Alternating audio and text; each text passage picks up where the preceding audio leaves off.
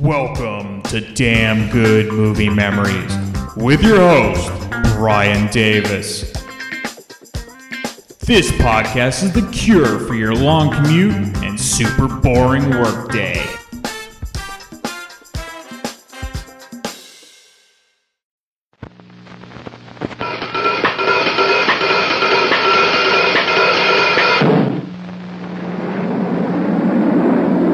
Is that a beautiful city, or is that a beautiful city? Oh, that's a beautiful city.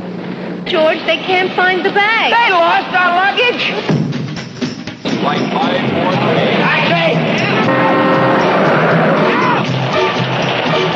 3. Jack Lemmon and Sandy Dennis are the out-of-towners in Neil Simon's outrageous comedy about New York City. Hold it. What's wrong? Put your hands up. Oh, my God! Against that wall. Don't make a sound. When they take you for an out-of-towner, they really take you. You mean to tell me that I was mugged while I was sleeping? You're not telling me you didn't hold the room for me. Man, move it! Oh, my God, we're being kidnapped. I'm a business executive from Ohio. Folks. Look, I've got no place to sleep. I've got no money. I want to know what the city intends to do about this. What we need now is hope and courage. We don't surrender. You hear that, New York? We don't quit. Now, how do you like that? You go ahead and you can rob me and starve me and break my teeth and my wife's ankles. I'm not leaving. Hey there, it's Brian Davis, and for this week's episode, we're going to cover the movie The Out-of-Towners from 1970.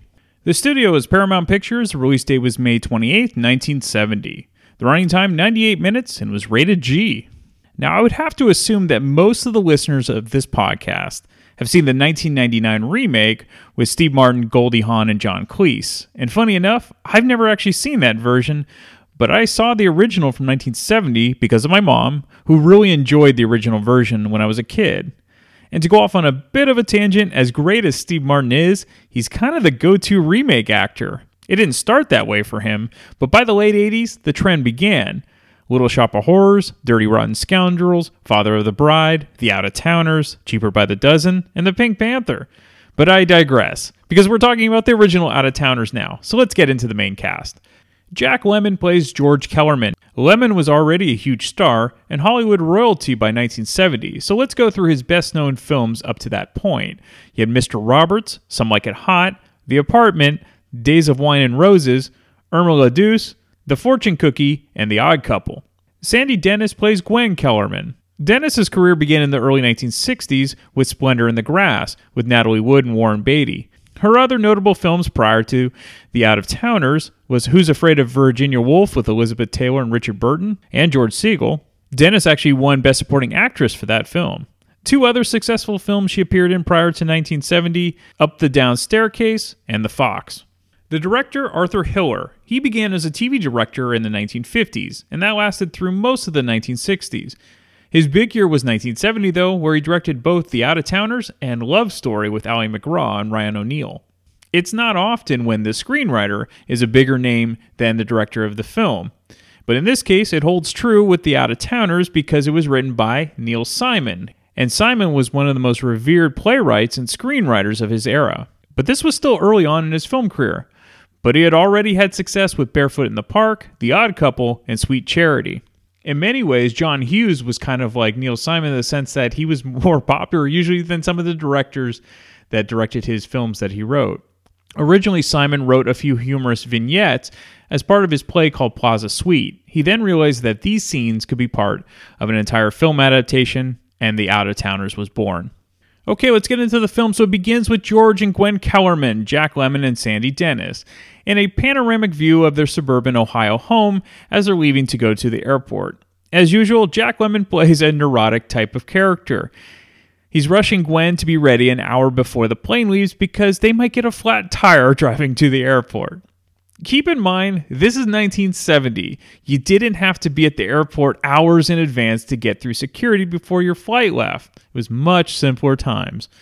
The reason for this trip is that George has an interview for a potential promotion with the corporate office in New York City. If he gets the promotion, the family would relocate to New York. But George is nervous about everything. But Gwen is very supportive of a potential move. So George tells Gwen not to spoil her appetite by eating airplane food, since they have a very nice dinner plan at the Four Seasons restaurant that night.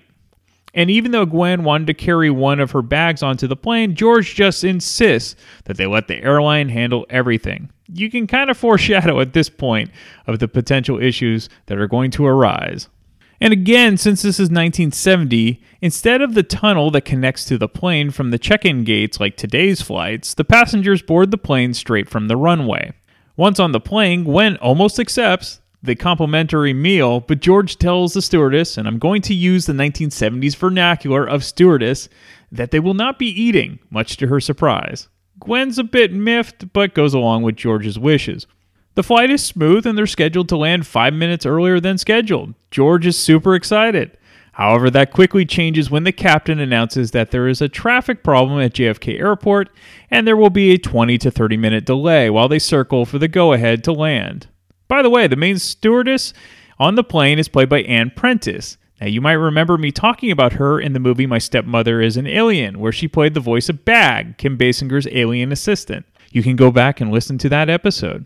Well, 20 minutes comes and goes, and George gets more antsy by the minute, worried about his luxurious dinner reservation. And then there's more delays due to the fog and turbulence, and George gets more annoying with every announcement. And then when George finally decides he wants some coffee and food, he discovers that not only are they out of coffee, but they can't cook food while landing. Should have eaten that meal, George. Well, over 3 hours goes by, and it's well past their dinner reservations before they get the announcement that due to the weather, they can't land at any of the New York airports and will instead land in Boston at Logan Airport. Once at Logan, it's mass chaos. George tries to find if there's any more flights that night. There are not, so he decides to see if they can take a train.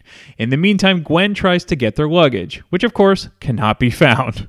And because of this film, and seeing it at a young age, it's why I always try to only pack for a carry-on. I realize it's difficult for long trips, but hey, I'm just saying.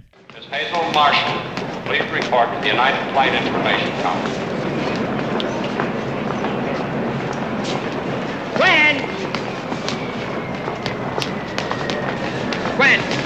Gwen, come on. Train leaving in 20 minutes. Where are the bags? They can't find I hope they got a dining car because we're going to have to eat on. They can't find what? the bags. They can't find the bags. Our bag? What do you mean they can't find our bag? I can't say it simpler than that, George. They can't find the bags. They lost our luggage. Do not shout at me.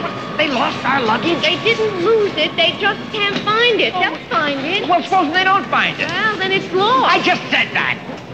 Come on, we got 20 minutes to find our lost luggage. Yeah. Passengers arriving on flight 347 may now place their luggage at the United baggage area. Excuse me. Excuse me.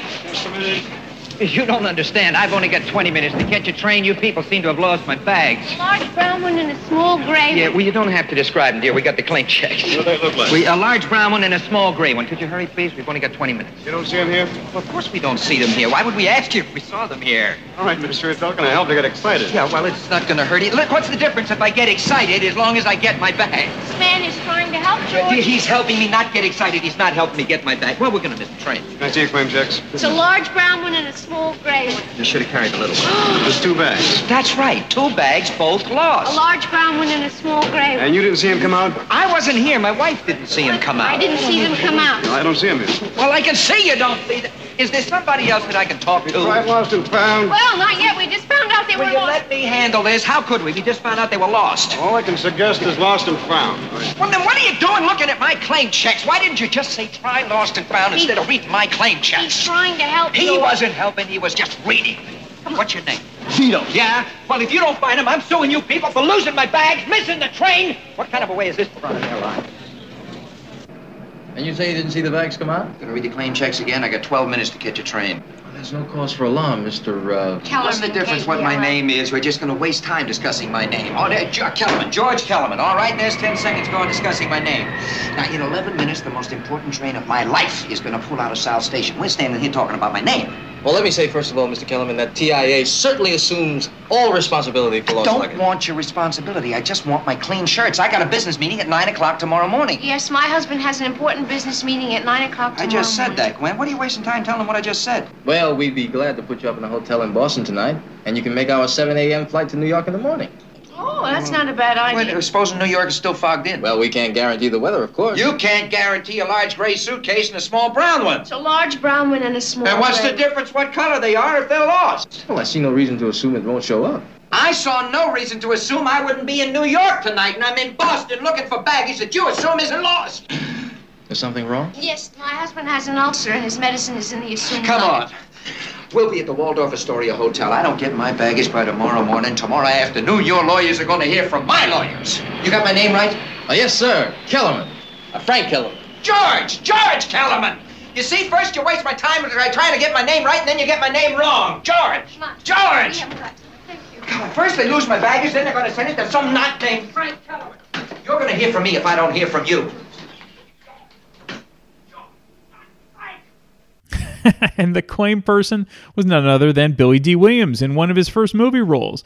And you can understand why George has an ulcer. He's a complete mess of a human being. So George and Gwen try to grab a taxi to try to make the last train to New York, though they only have 10 minutes before it departs, and it's a 15-minute drive. But luckily the train is slightly delayed, so they rush to make it. However, George only has a $20 bill for a $1.75 cab fare. The cabbie doesn't have change, so George is stuck giving the guy a full 20 and asks him to mail him the change. Yeah, good luck with that one, George. Then there's a mad dash to the train, and they make it in time, only to find out that they got on the wrong train. The correct train is now leaving the station without them. Through all of this, Gwen is totally rational and just tells George to call the office in the morning and explain what happened, and they would almost positively reschedule. And in reality, of course, this is what everyone in George's situation would do. But this is a movie, and George just has to get to New York for his 9 a.m. interview the next day, because any schmuck cannot arrive on time, and this would look poorly to the big bosses, according to George. George finds out there's another train station in Longview, which will take them to New York if they hurry. They end up getting the same cab driver, which is lucky, since now they can just deduct that fare from the 20 that he already got. They do make it to the Longville train in the nick of time, but it's extremely overcrowded. And George's ulcer is killing him, and his medication is, of course, in his luggage, which they cannot find. Finally, George agrees to eat some food, but it doesn't go as planned either, and they have to wait in a huge line to get into the dining car.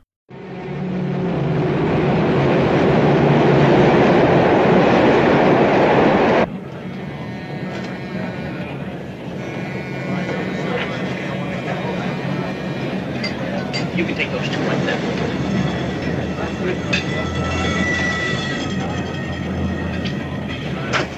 Know how long we were in line? 2 hours. 2 hours. That's how long. Chicken sandwich and coffee. Can we see a menu, please? We just got sandwiches and drinks. Oh. Hey, 2 chicken sandwiches, please. Sorry, no chicken. Isn't that chicken? Yeah, that's chicken. When he eats that, that's the end of the chicken. They're out of chicken, George. Got ham or cheese? No ham. Just cheese. No cheese. No cheese. What do you have? Peanut butter on white bread. What else you got? More peanut butter on white bread. Ran out of everything a few minutes ago, ma'am. But don't you have anything else? My husband isn't allowed to eat peanut butter or white bread. I got saltine crackers and green olives. That's all, ma'am. We didn't expect 350 people tonight. No, ma'am. All right, if I bring my wife the peanut butter sandwich, I'm going to have the crackers and olives. And 1 coffee and 1 milk. Sorry, ma'am. No coffee, no milk. No milk. No milk. I got tonic water and clam juice, but they ain't cold. Do you want the clam juice? Warm?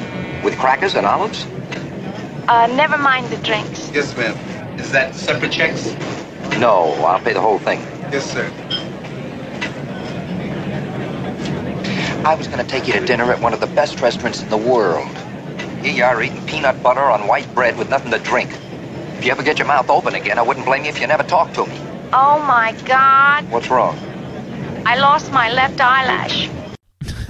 So they arrive in New York around 2 in the morning, and George wants to sue everyone and everything for his inconvenience. They try to get a taxi to go to their hotel, only to discover that there's a taxi strike going on. Actually, the entire transit system is on strike. The subways, the buses, everything. They decide to walk the 8 blocks to the Waldorf Astoria, only to have it start pouring rain.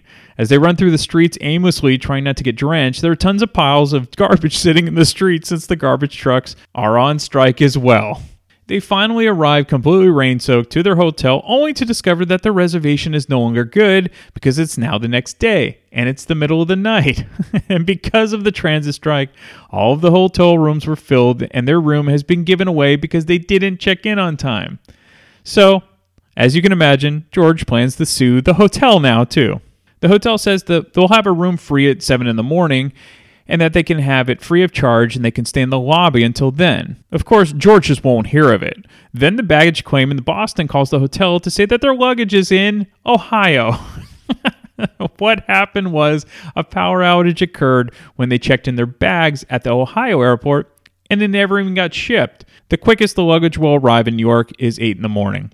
So while discussing their predicament, a shady-looking character overhears and says George and Gwen can stay at a tiny motel near there. Of course, it'll cost them $10. Well, that's the finder's fee for the guy. It's $20 to stay at the motel. George pays the guy $10 and they head to the supposed motel. The guy offers to walk them personally to the hotel, and no surprise, he's really a mugger and pulls a gun on them and takes all of their cash. George and Gwen go to the police station to report the mugging, which is a complete joke because there's no way that the police will do anything.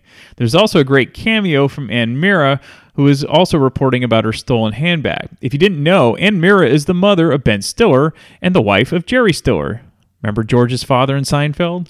So Stiller and Mira were also a great comedy duo in the 1960s, if you didn't know. So the officer on duty suggests that Gwen and George stay at an armory where it's a makeshift shelter and they can sleep on an army cot and get some coffee and donuts. A pair of officers give them a ride, but then before they make it to the armory, a call comes in about a holdup, and they have to drop off George and Gwen 8 blocks away. George refuses to get out of the police car, and the officers make the call to bring them along to the holdup. Of course, this ends up becoming a high-speed chase through New York City. The robbers end up crashing and escaping on foot. The 2 officers chase them, while George and Gwen wait in the back seat. However, 2 of the robbers end up evading the police and then steal the police car with George and Gwen in it. Now they've been kidnapped. Eventually, the robbers drop George and Gwen off in Central Park, and they drive away. Gwen now has broken heels on each of her shoes and takes them off, but then she cuts her foot. George decides to carry her through Central Park, which is hilarious, especially in the middle of the night. Finally, they decide to just sleep under a tree in the park. However, a mysterious man ends up hovering over them, and all we hear is Gwen's common refrain, which is, "Oh my God." George wakes up the next morning, and Gwen is nowhere to be found. Frantic, George searches for Gwen in the park.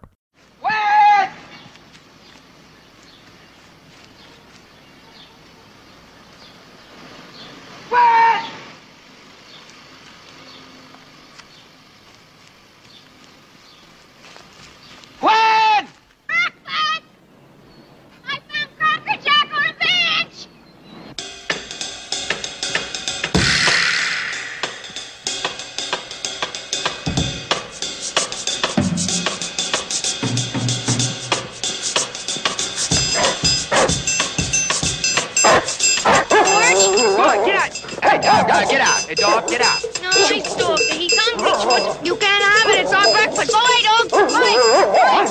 Shoot. George. You can't have it. It's our breakfast. We need it more than you do. Hey. Get up. Come here.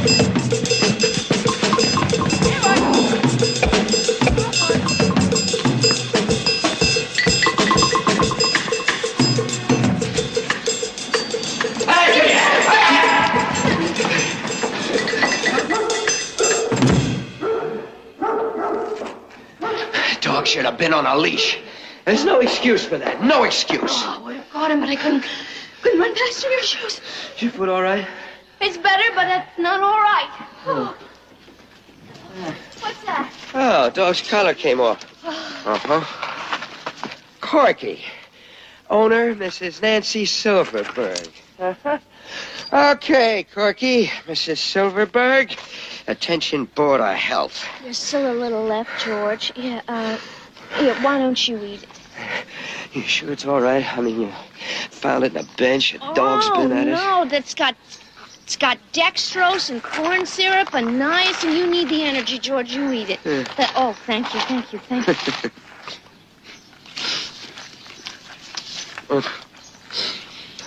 I was thinking, you could have been having your breakfast in bed this morning, huh?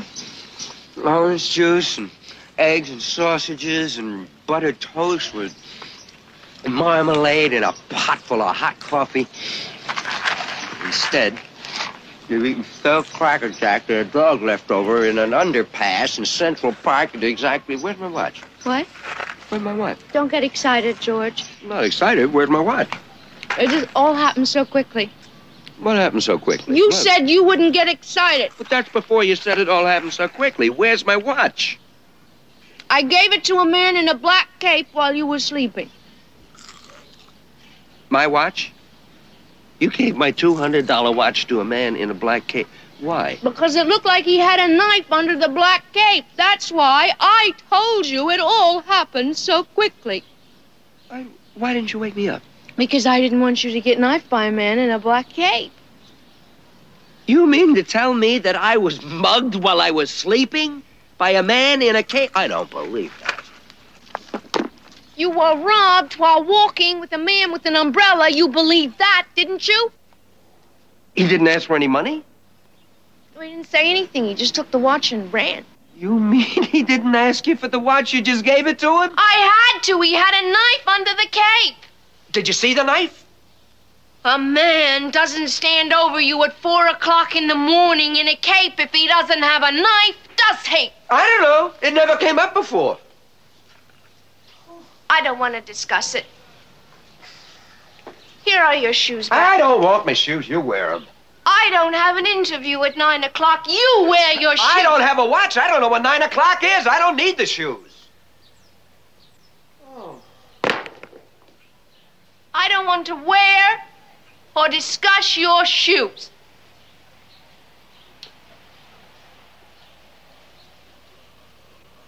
Eat your Cracker Jack.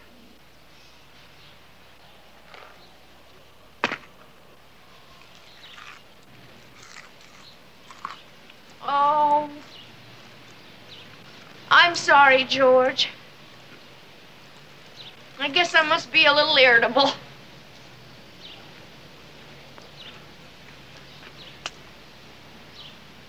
I am sorry about your watch.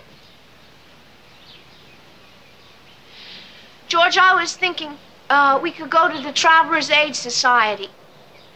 They lend money to people who are stranded. We could find out where the office is and we could walk right over there. What do you think, George? George, what do you think? I think I just busted her tooth. On the Cracker Jack? I must have swallowed the prize. I don't know, it felt like a little tin toy. Let me see. Right in the front of my mouth, the front. There goes my smile. Oh, let me look. Maybe it's not busted. I can feel it with my tongue. It's busted. busted. Can I look? Maybe it's not busted. You're right. It's busted. Well, that does it. Because I can't possibly... if I got money, if I got shaved, if I got my suit pressed, I could never get that job without a smile. Maybe we could find a dentist. He could cap it. For 4 cents. We could ask Travelers' Aid. They only aid travelers. They don't cap teeth. I'm just making suggestions now, George. Here's your shoes. Try to find the Travelers' Aid office. Did you hear that? Hear what? Whistling. Oh, I'm whistling through my broken tooth. I don't hear it. Oh, yeah, on the hear S's. it. No. I hear it? It's a whistling sound. You think they're going to give the job to a man who can't smile and who talks with a whistle on his S's? Not on your sweet life. So, okay, come on. The whistle. Oh, man. Then, as they attempt to leave the park, they come across a little boy sitting on a bench by himself crying, and he only speaks Spanish. So George gets this bright idea. See if he's got any money on him. What? See if he's got any money in his pockets. Then we can call the Traveler's Aid and they'll send someone to take care of all of us. You want me to go looking through his pockets for money? A poor little Spanish boy. Is that what If you he wants us to help him, he's got to help us. I'll do it. Suppose somebody sees you.